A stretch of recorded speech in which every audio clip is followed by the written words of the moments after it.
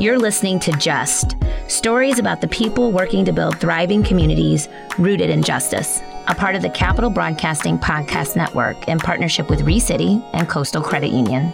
I'm Jess Averhart, co-founder of Black Wall Street Homecoming. And I'm Rob Shields, executive director of the ReCity Network. All right, look, so here's why we're here. We're here to get proximate. We're here to listen. We're here to process, and we're here to help you process. But here's what we're not going to do. We're not going to be preachy because we don't have all the answers, and we will never make you feel like an outsider. Keeping with the theme of sharing, we always want to acknowledge the whole person, and that starts with our personal check-in. Let's do it. All right, we're back. Yes. This is good, my friend. Are you there? We're still I'm there. We're still on I'm the phone here. doing this. Oh, good. It's always good to hear your voice. It's good to hear yours it's as well. good to hear your Glad voice. to be back. Yeah. Yeah. No, Has it it is. been 10 It years? is. Has it been 10 years Feels or like 10 it. days? I can't tell. I don't know. Cannot tell.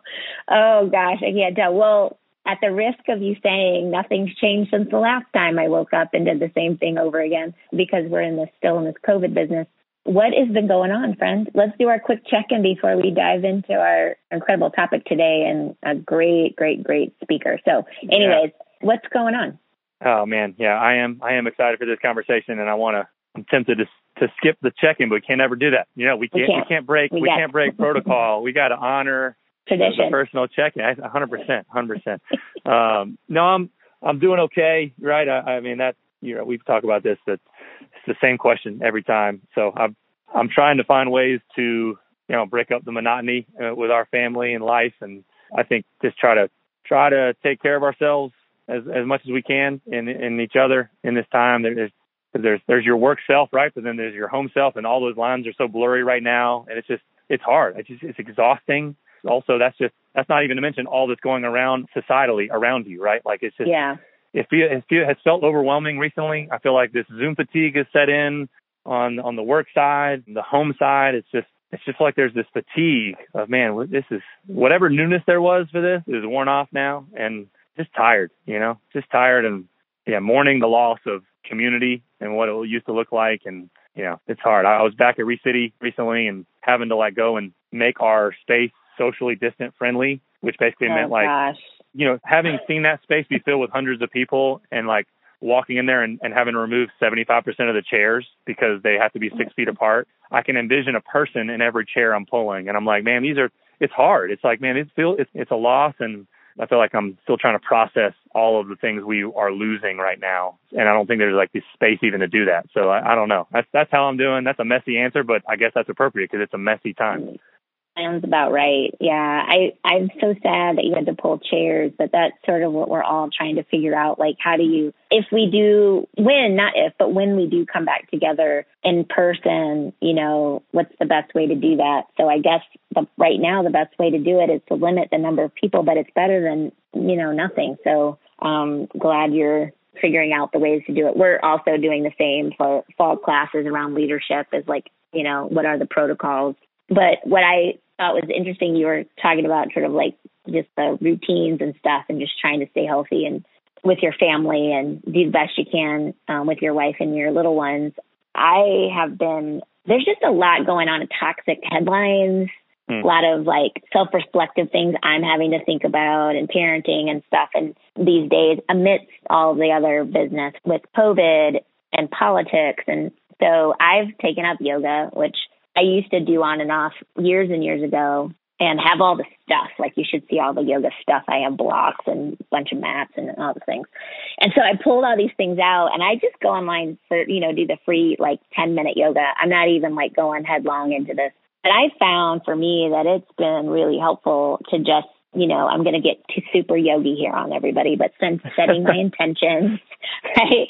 Setting my intentions for the day, really finding quiet space and allowing the world around me to sort of just go away. I'm allowed to bring some of it in if I want. I'm also allowed to leave it outside. And some days, like today in preparation for our talks, I just needed to do that. And so my check-in is a little more, it's not as we were, skateboarding down the whatever, which one day I probably will do that and bring that to check-in. But today is way more grounded. I don't know if our listeners need that, but for me, I just need to find I need to decide that it's okay, that this is my routine. And that's what I'm going to do. And I'm leaving all that stuff outside today because my health and my mental health especially, and my energy for my kid and my neighbors needs to be high. And that's what I do. So today was yoga, which was awesome. And literally 15 minutes. I was like 11-minute video. And then I did like a 4-minute meditation.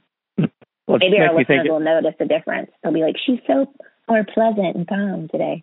Well, knowing you, Jess, as your friend, I know that, just even in conversations we've had offline, you're always others oriented. And I think that when you are that way, you can almost feel like guilty taking care of yourself. But like, to me, that's where that analogy of the oxygen mask on an airplane comes in, right? There's a reason that when they do that training that no one listens to, that when that mask drops down, they're told, before you put it on your child, before you put it on your loved one, you put it on yourself. It feels selfish, but it's really not, because if you don't do that, as you try to take care of others around you, if you don't take care of yourself, you're going to pass out. You're not going to make it, and then you're not going to be good to anybody. And so I think that's a struggle for me too. I can empathize with that, and I know that with everything happening right now in the world, it's like these different things that we're talking about on this podcast, it affects us differently. And I think that's why it's like my rules of self-care for myself, or when I need to check in and check out, it might look different for you, right? It's not like, because we're affected differently, which means we need to react differently, and we need to make sure that we're positioning ourselves to run this race with endurance, which means replenishing ourselves, right? Yeah. For me, that's not going to look like yoga because I lack the coordination. I cannot do it. I don't know what the blocks are for. When you were like equipment, I'm like, equipment? I thought they're just a mat. Like, I don't know. Like, what are you talking about? All kinds of fun little tools that you use for yoga to make for people like me who've been out of the game for a while. Those blocks help you bend all the way down to the ground. So if you can't get there, you use a block and you can still hold the position just for your knowledge base. Yeah. So real yogis probably don't use blocks. They're like, girl, I've been past blocks for years, but like, I'm back in the game. I need a block so I can actually reach the ground. You say yogi, and I'm like, Yogi Bear? Wasn't that a cartoon? Like, I don't even know. That's how not tapped in I am to the yoga world. But I'm excited about this conversation, Jess. For people to listen in, we're in for a real treat. So I'm excited. Let's just dive right into this.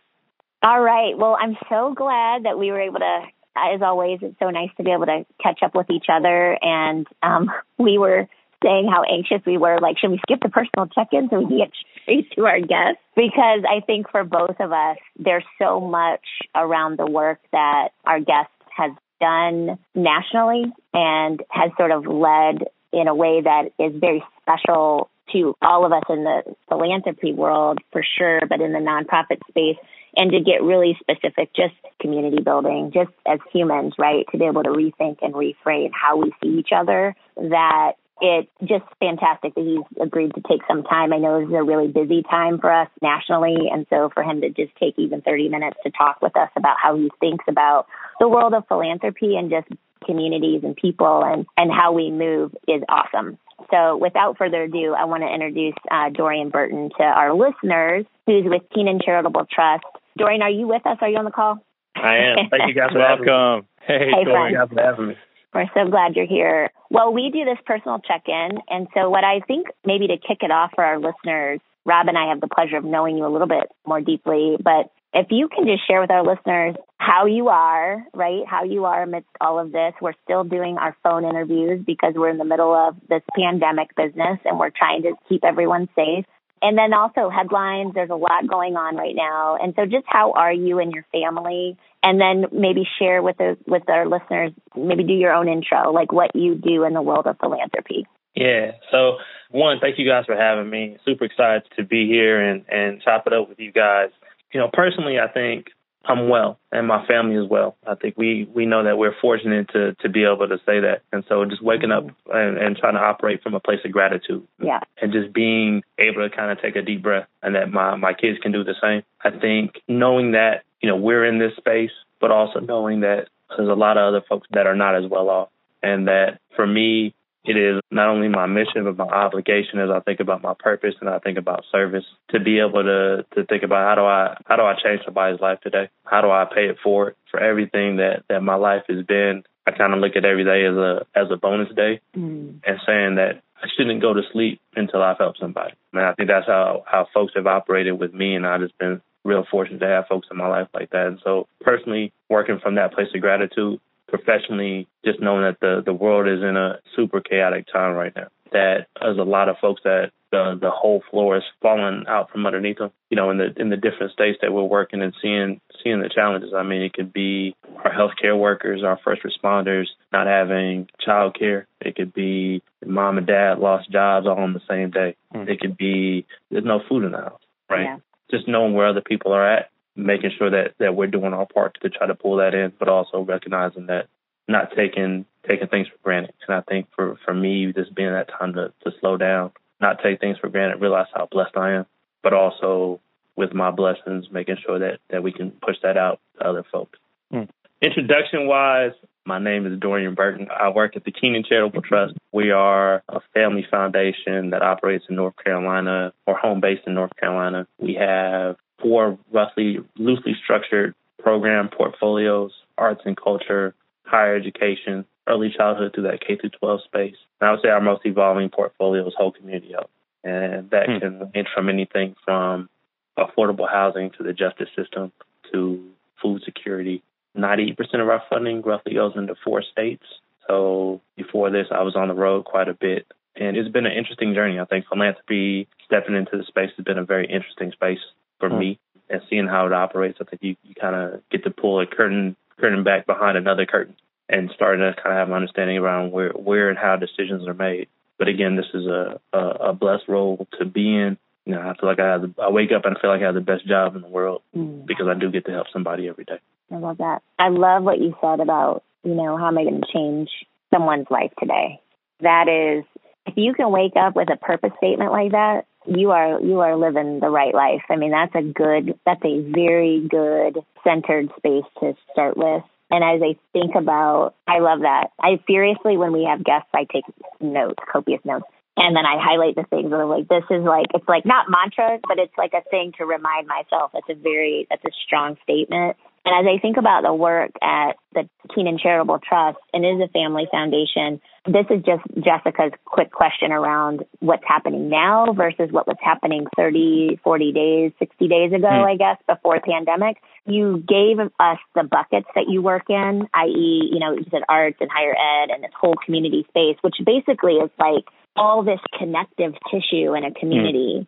How do you, I mean, what's been going on, man? Like, how have you had to think about this differently or changed the scale, the magnitude? We all know our country has never seen anything like this where needs overnight exponentially grew. So how are you, what does that look like on a day? I don't even know if it's day to day, but like when you go in the office, like how are you tackling this from your slice of the pie? And how do you think about that? I know that question's broad, but you know what I'm trying to say? Like 60 days ago and now, what the heck is going on?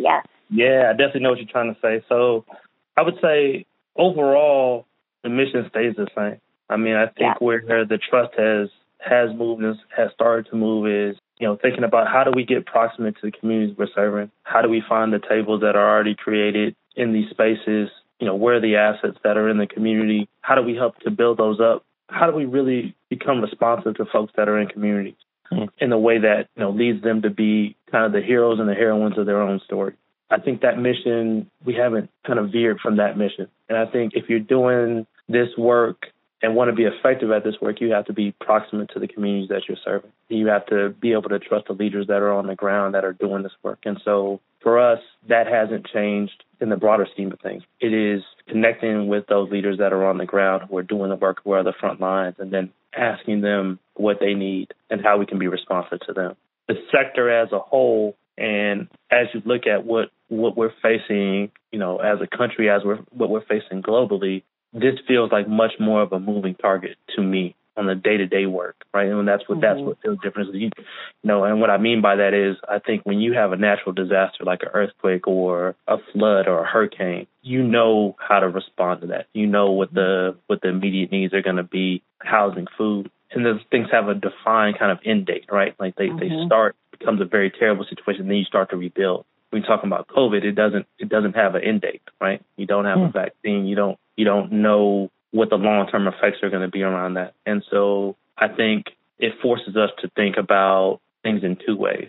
So first is, what are the immediate needs? How do we get food to folks? How do we think about jobs? How do we think about housing? How do we make sure that folks are safe and healthy, whatever that means right now? The second part of that is thinking about what happens upstream, knowing that there's going to be the now needs, but there's going to be a whole other set of needs in a year, in 2 years, as we start to define what normal is and what a new normal is. And I think there's an opportunity in all that chaotic space to think about how to serve people in a different way. Because when I think about old normal wasn't working for us, right? Agreed. There's a very clear system that has been put in place to disenfranchise communities and not to serve folks well. And I think as you get into the situation with COVID, those inequalities become much more pronounced. There's a very clear about who has access to healthcare, who has access to food, who has access to schools and devices that they can take care of their kids, who has access to childcare, and then who doesn't, right? And I think those become more pronounced in a time of crisis. And because we're locked in kind of this long-term time of crisis, those inequalities are very pronounced. And you're going to see what you're seeing, and I think you're going to see it in much deeper and harder ways. People are suffering. And so part of our job, and as I see it for now, is to think about what do we need to do now? What do we need to do upstream? And as we think about those upstream type of opportunities and being able to serve people, how do we reform, change, introduce new systems to be able to do that? That's well said. And I think that I love that question, what happens upstream? Because I think that's so important. And I feel like right now it has to be a both and of immediate response and asking questions that we might not feel like we have the capacity to ask, but we can't afford not to, which is what are going to be the needs in 1 to 2 years, 5 years, 10 years down the road? Because to your point, Dorian, the normal, I think we need to call out, like when we say let's get back to normal, like the old normal was not working for a lot of people. And I think that in many ways we should want a whole lot more for our communities than getting back to normal, because there was an inequity and injustice. I mean, you co-authored a piece in the Stanford Social Innovation Review in 2017 about, if you're listening in, you haven't read this article, please, like Google it today before you go to bed, read. You co-authored it with Brian C.B. Barnes, Shifting Philanthropy from Charity to Justice. And if there was a better title for an article, I've never seen one. I mean, that says it all right there. In it, you outline 7 questions that every philanthropist should consider in their analysis. This was, 3.5 years ago. You've already touched on some of those points here: valuing existing leadership in the community, getting proximate to those you serve, but also things you haven't mentioned yet, like understanding the historical factors that underlie the issues you're aiming to tackle. Do you value smaller organizations? Is your organization accountable to driving systems level change? And so we don't have time to really give that article justice other than please just go read it and sit with it and ask yourselves those questions. But what I want to ask you, Dorian, is fast forward 3.5 years later, you're looking back on that article that you wrote. I want to ask you, and I know it might be hard to see it not through the lens of COVID, and that's okay if it's a COVID lens response, because that's the world we're living in right now. But what has changed since the time you wrote that article in philanthropy? What hasn't? And then how can philanthropy become more just from this point moving forward? I think I always try to work from a place of hope. For me personally, one of the things that as I get deeper into this work, I've become very clear about making sure that I don't divorce my leadership from my faith and the things that I'm tasked to do.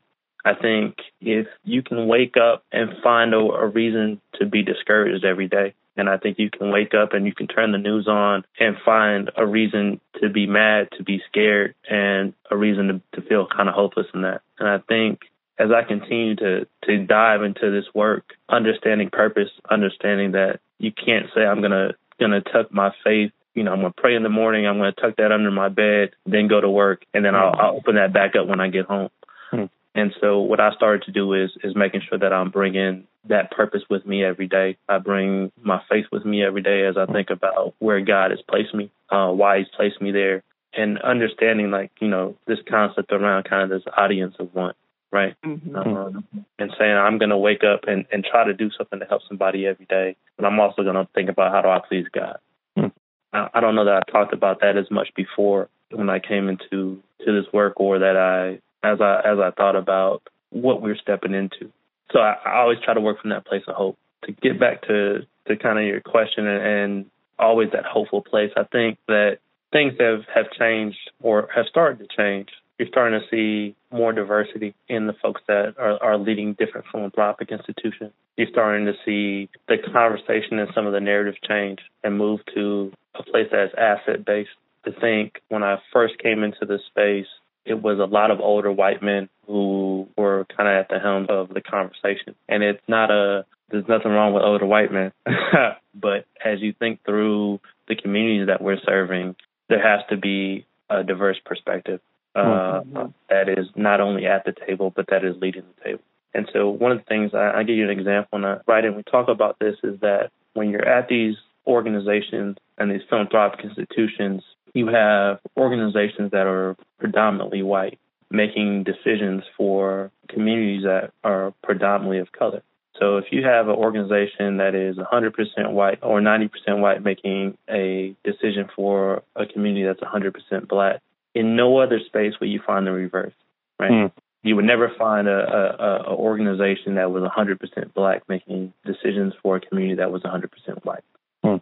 And so that is something I think we have to be cognizant about in this work. The other piece is that there was folks that were very divorced from the communities that they were trying to serve. And so what you had was folks that were trying to be very helpful in whatever way that they thought that they could be helpful, have an impact in whatever way they thought that they could have an impact. But it was all kind of framed in this very deficit-based perspective that communities didn't have any assets, as opposed to when you go in communities, you're never starting from zero, right? There's always somebody that's doing great work there. They're doing great work long before we decided that we wanted to be there. Any place that Keenan works, there was somebody on the ground that was running an amazing program or that was serving the community in a way that was having an impact. And I don't know that philanthropy in the current state always appreciates that. And so you see what we were saying, like we were rewarding people that I think were telling the worst stories the best about the communities that we serve, right? And that you would get a grant proposal and and it's like people would have to tell the worst stories possible about the communities that they serve to get money. And that's a flawed system. And so wherever inequality that you were trying to solve for, you were effectively perpetuating that inequality just through the process of trying to get money there, right? You know, you saw huge kind of disparities in the way that money was distributed. So it would be from leaders of color or organizations that were led by leaders of color to organizations that were not led by leaders of color. There was huge funding disparities. So things that we were even trying to solve for on the ground, you know, we were perpetuating in our own funding. And so those were things that we needed to address. It could be something as little as when we put out our funding application, one of the questions that we asked was, what was the problem that you're trying to solve? Well, if you started off with what the problem is you're trying to solve, then that's how you're going to address and look at the community as a problem. And we had to change that. And we changed that to, what do you aspire the community to be? That slight reframing of that question, I think, leads to a very different answer. And so trying to push those things, and I think really move to a place that we're getting from charity to justice. You know, charity really makes people feel good around cocktail hour. I think justice is about righting a wrong. And you have to understand what and where those wrongs come from, right? So we'll do some work in affordable housing. We do work in a lot of different spaces. But it's like you can't talk about affordable housing without talking about redlining, right? You can't have that conversation. You can't talk about what's happened in the community without talking about urban renewal and what the effects of that were. Because I think if you try to divorce the historical context by which these inequalities exist, you can think a community is inherently deficient. And that's not true at all. There's been amazing things happening in Black communities for a very long time, right? You talk about Black Wall Street, both in Tulsa and here in Durham. You talk about our HBCUs. You talk about the amazing work that's happening in communities for such a long time and how that work has not only not been recognized, but purposefully sabotaged in a lot of cases, and why we are where we are. And I can't even say that is a past thing. You know, that's thing that's actively happening. And so we need to be thoughtful about that. And I'll pause there. I hope I got to some of your question around in my rambling. You got there. I think you actually brought up a lot of some visual things for me and some other questions. So I'm glad you sort of put this around this journey for you. But the one thing that was very clear to me is this reframing, the sort of the traditional way philanthropy has been laid out and is set up, the framing of that around the problems of the community. And even in reading, the piece that you all put together talks about how does it feel to be a problem, right? Like any of our listeners, how does it feel to be a problem? You feel that that's so personal and so negative, and it takes you out of the game because you feel like I'm not a problem. I add value. There's a reason for the work there's a purpose for me, just like your purpose, Dorian. What can I do to change someone's life today? Like everybody wakes up feeling like there's some value, or we hope that it's in there, that spark is there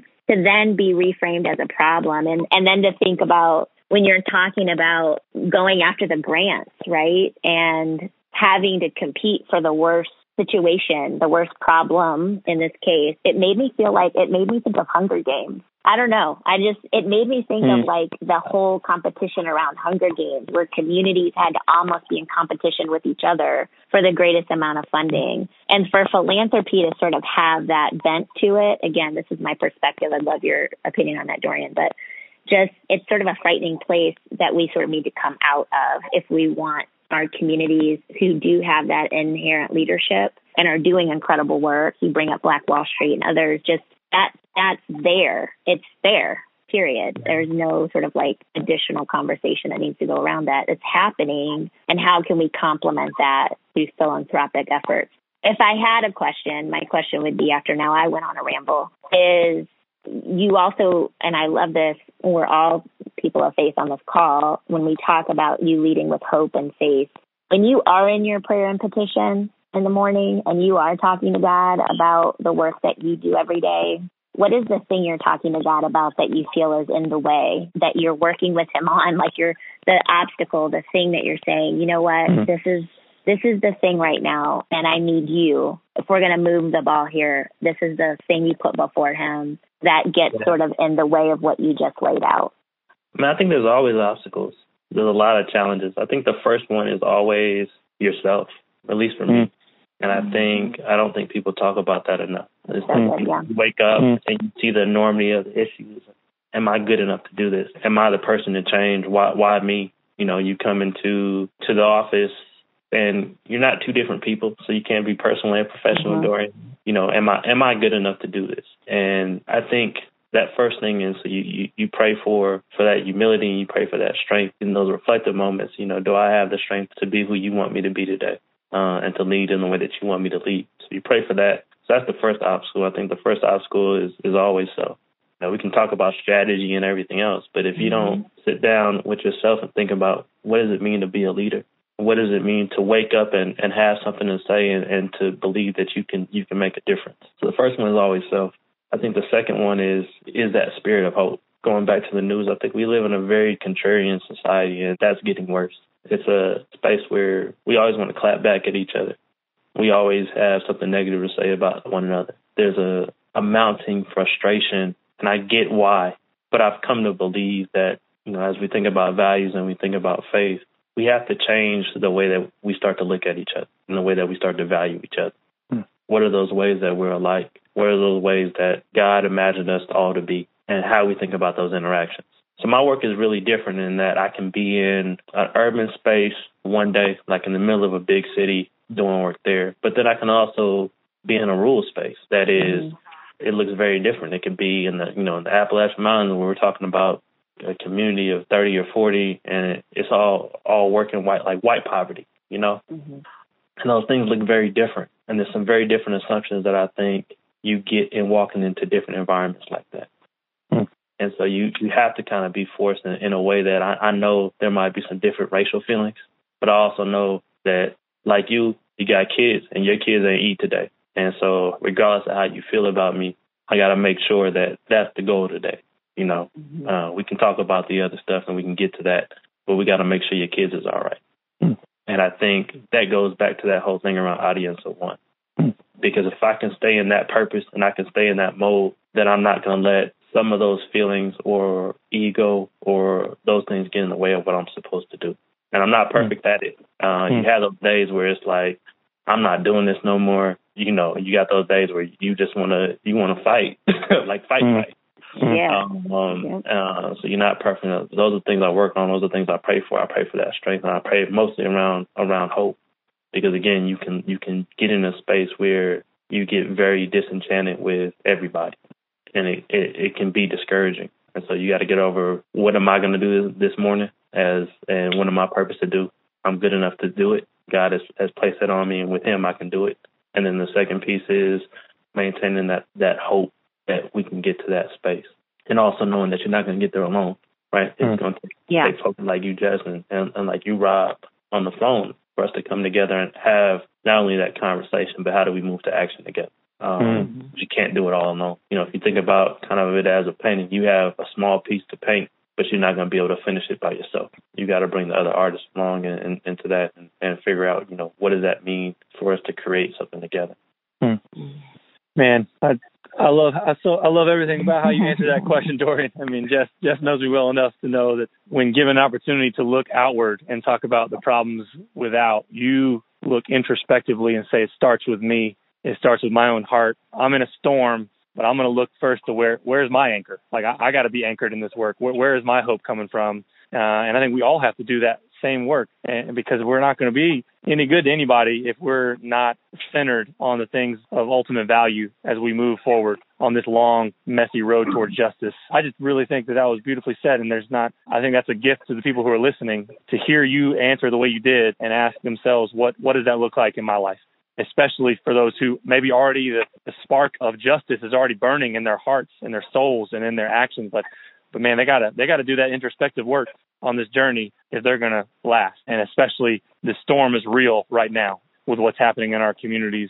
And we're not just talking about COVID either. You know, it's just the storms are real, and they've been real a long time. Yeah, I would say is, you know, I think one of the things I continue to push is like, you know, we know the things that we need to do. It comes to the space of, do we have the will to actually do it? Yeah. And I think when you wake up in the morning, don't make excuses for yourself. Don't make excuses not to do it. Don't make excuses not to do the work, whether that's with yourself and with others. I think we get into this different kind of concepts around justice and what justice means. I think John Rawls, he said, you know, when you think about a just society, that you could wake up, if everything was equal and you died today, you wouldn't care about who you woke up coming back as. If you had to come back as, you know, a black male, or you had to come back as a Hispanic trans kid, you wouldn't care because it would be equal. It would be fair, and understanding what justice actually is. And I think that is something that we struggle with. You know, it's, you have people that are very well intentioned and you want folks to do well, but then it comes back into, I want you to do well, but I don't want you to do as well as my kids. And I think that's the thing that we really have to talk about, because I think that there's a choice around maintaining privilege. There's a choice to be able to say that I'm going to stay in this space and I'm not really going to try to make things equal. And I think that choice will always necessitate the need for others to survive, right? And survive by any means necessary, right? You know, I'm not, if you put me back into spaces that or neighborhoods that I've come from, where I'm not going to let my kids go hungry, right? Regardless of what that means, right? Just like you wouldn't let your kids go hungry. That's right. And so we need to be really thoughtful around that. And we need to be thoughtful about when we turn on the news and that we put people into this space where they are forced to survive every day, and they're in survival mode every day. That you have the tension around having to wake up and wonder where your next meal is going to come from. And I know what that's like. That is something that we have to be very cognizant about in this work. You know, we know what to do. Do we have the will to do it? And are we okay with giving up privilege? And just going back to what you said before, philanthropy creates a very similar condition in that we put folks into kind of this fishbowl and say, you got to fight for resources, which is kind of a microcosm of the larger issue around, like, we put people in a situation and say, you got to fight for resources. Right. You know, there's no reason that people shouldn't be eating in our communities. There's enough food. There's no reason that people shouldn't have shelter. There's no reason that people shouldn't have access to a quality education. There's no reason for that, right? But we choose to live in a space and not do what it needs to do to make it fair and make it that space where, like, hey, I don't care how I come back. If I was to die today, I would be comfortable coming back as whoever, because I know it would be a fair and just society. Yeah. Yeah. Wow. I have to sort of sit on some of the things we're talking about today. Just in general, it's a topic that I think for our listeners, this has been one of the more clear and focused discussions on how to live your life in a way that has, and that's not even a lens. You said very clearly, we know what we need to do. Do we have the will to do it? We all know that. We all know what it is. But this is so clear and focused, I think, for our listeners. They're now saying, okay, I'm going to read my minds of our listeners. I think there's been a lot of aha moments around this. You gave some incredible examples, and that last one especially around if you died and came back. And if the world was truly just, you wouldn't care who you came back as. That's a very thoughtful exercise, period. And we need more of that, like thoughtful exercises. Now, a lot of us are like, let's go act, let's go do. But so many of us need to actually sit with, like, where are you on this plane? Like, for real. And even within our Black community, we need to be like, yo, where are you on this? For real. Where does it hit the road on your personal willingness to step into equity for real? Like Rob and I talk about what we were willing to give up. Like, what are you willing to sacrifice for equity and for equality within our communities? What are you willing to do? I just find this all it's such a good conversation for our listeners, Dorian. What would you want us to leave us with, in addition to all this incredible, like, thought leadership? What do you want to leave our listeners with? What's the one tangible thing that you want them to do? What would be that one tangible thing that you might share with our listeners that would help them think about justice more clearly or move the needle toward justice generally? The one thing I would think, there's a few things that are wrapped up in it. I think one of them is think about what you invest in your own house.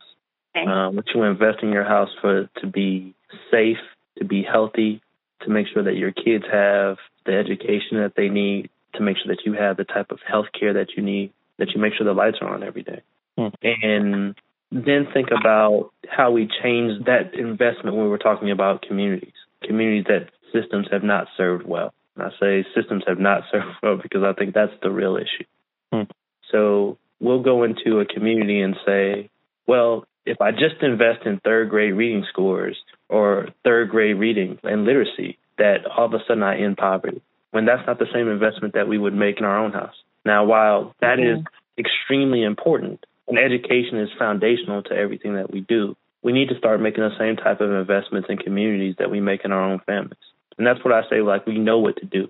You know when you go home that, your job is going to make sure that your bills are paid, that the schools that you send your kids to, that those are going to be good schools and they're going to be safe and they're going to be able to learn there.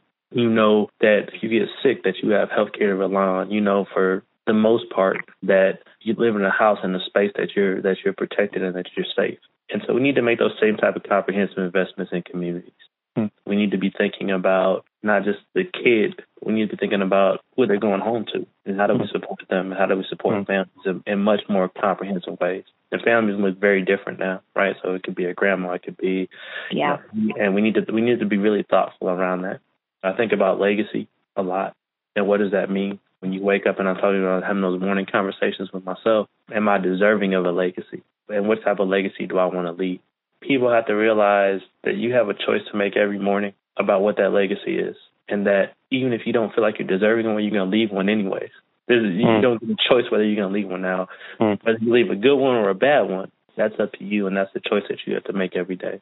And then I think the last thing is, I said I leave by my faith for folks who believe or who don't believe, but thinking about their values and thinking about, for me is, how can I be the church? What's my ministry every day? How do I walk by faith? How do I reconcile the things that I'm not good at, the things that I'm insecure about, the things that I worry about in my own leadership or the places that I feel insufficient? There's those things all the things from my past that I bring, right? Good and bad.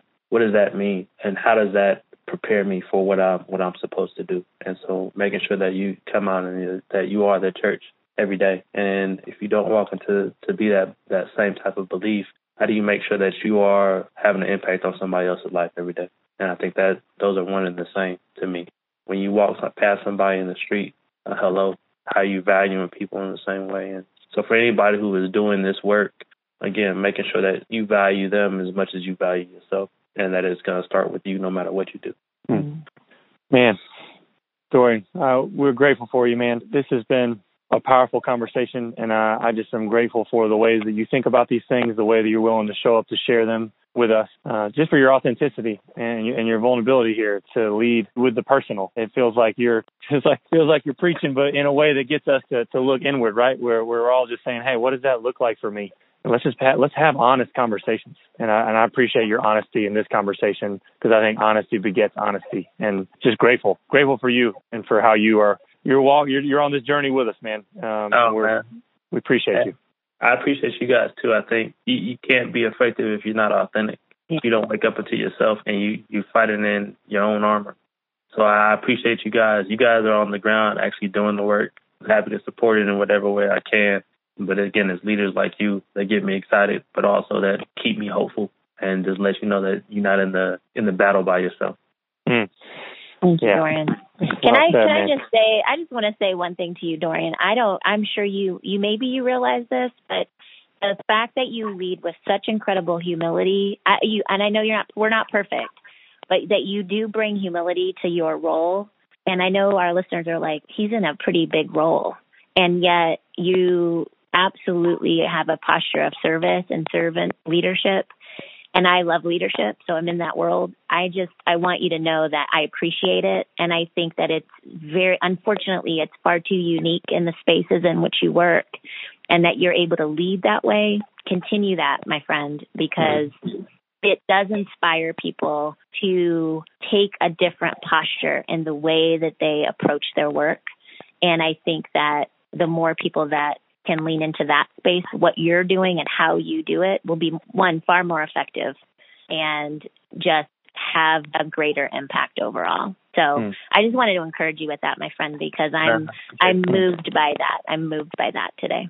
I appreciate you. Thank you. Thanks, Dorian. All right. Take care. You guys have a good one. All right. Well, I mean, I don't know if we took a poll. I mean, that was just like, it was like off the clap meter, whatever. If they had a little clap meter, it would be off the charts. That was so good. Yeah. You know, our listeners probably don't know that we don't prep. I mean, we share questions in advance so they know kind of where we're going with it, but we don't engage in long discussions in advance. We kind of just go in and have a very authentic conversation. And I so appreciated, like I just said, just the humility and authenticity that he was able to just display today. And it is such a great example, I think, of how you can do this work and do it at a level that to the nation, right? He's written up at Stanford and he's all these things. He's very much a young and up and coming sort of legacy player in this game. And yet you would never really know that because he's so authentic. I wrote so many quotes down. I can't even keep up with all the things he was saying. I was furiously writing notes, and language that he used and phrases that he used that triggered me emotionally around the work that I do, and even just how I'm parenting. And just, it was really, I'm going on and on, but I just thought, wow, he really nailed it around what we're trying to accomplish here with this podcast. I'm grateful that he agreed to join us today. What were your thoughts? Yeah, the vulnerability. And every time I talk to Dorian, I don't know, it's in the way he leads with what's going on inside of himself when he does not have to do that. He does not have to take that mask off and let that armor down and just tell you about his insecurities and how he questions whether he's the right man for his job and his own weakness. To me, that is truly what leadership is. And so it's just inspiring it's like a breath of fresh air when you talk to someone that isn't telling you what he thinks you want to hear, but he's actually telling you what he's really thinking and who he is as a person. It's refreshing and it's unique, and it shouldn't be, but often it is. That right. You run across a leader like that is that authentic, and it gives me hope. It gives me hope because I think that he's doing that work, that there are other leaders like that out there doing that work. It gives me hope that we can actually, accomplish his vision of justice for our communities when we have people like him doing what he's doing. Yep, I think that's right. And he leads with hope. We should lead with hope. That might even just be some of the takeaway, right? I mean, he gave us great practicals. We have to sort of change and reframe the way he said we have choices, right? You can wake up and decide this is going to be the worst day ever. The situation outside our windows is the worst ever. blah, blah, blah. Or you can say, no, today I'm making a choice that I'm going to be a gift to the people that are around me. I'm going to take the assets that I do have and do something positive with them, right? There's all of those levers that we pull. We pull them. And so I just think that's a very simple approach. And much of what we talked about today was simple in the sense of it makes sense to us, but it's a willingness. And he touched on that more than once. Are we willing? Yeah, we know it needs to be done, but do we have the will to do it? Yeah. To me, that's why I think it's not divorced from his authenticity and also this connection. We talk about being holistic all the time on this podcast, but where he brought it was another level of he wants to make sure not to divorce his leadership from his faith, because his faith is what gives him purpose and hope and allows him to, as he pursues holistic, or his term, whole community health, he's making sure to bring his whole self in that pursuit. And that's good for me to hear, because, I'm a person driven by my faith, as I know you are too, Jess. And we can't check part of ourselves at the door in this pursuit. We need to show up with our whole selves. And that might not be something that's shared by other people. That's okay. We can still lock arms with people who come from a different faith perspective or no faith perspective at all to pursue common goals. But we need to be our whole self and not try to only have part of ourselves show up in pursuit of wholeness for our communities, because that's not going to make any sense. Yeah, right. Well, and it's fake. It's not that's true. Right. It's not true. It's not authentic. That's right. Yeah. And I love the question he asked of, how do we find the tables that have already been created and how do we build them up? And to me, man, is there a more powerful way to ask that question and land the plane? How do we empower them, like you said, to be the heroes and heroines of their own stories in our communities? That hits the nail on the head. Yeah. That's it. It's great. That's it. That's great. it. And maybe our listeners, another thing they can do is listen to it again. Listen to it one more time. Yeah. Honestly, that might be the best show up moment, is just show up again and hit play again. Because I don't know what else to say at this point other than, there it is. Listen and repeat. Friend, as always, these are defining moments. It's always so good to be with you in this sort of journey that we're taking. This is a good one. So appreciate you and looking forward to the next one. We're going to continue our discussion on philanthropy from the business vantage point, which I think will be really interesting for our listeners to think about. How does the business world see this work, and what strides are they making? How do they think about it, frankly? And so I'm excited about that. We'll have Creighton Blackwell with Coastal Credit Union on, who's a partner of ours and friend, to help. Season finale. We'll be landing the plane. Oh, that's right. That's our season finale. So keep showing up. Keep showing up with us one more time. Yeah, that'll be good. Appreciate you, Jess. All right, friend. Take care. Thanks so much for listening to Just, a part of the Capital Broadcasting Podcast Network in partnership with ReCity and Coastal Credit Union. In the spirit of sharing, if you like what you've heard, tell a friend about the show and give us a 5-star rating and review. Many thanks to DJ P-Dog and producer Low Key for producing the music for our show. Subscribe on Apple Podcasts, Google Podcasts, or wherever you listen to podcasts.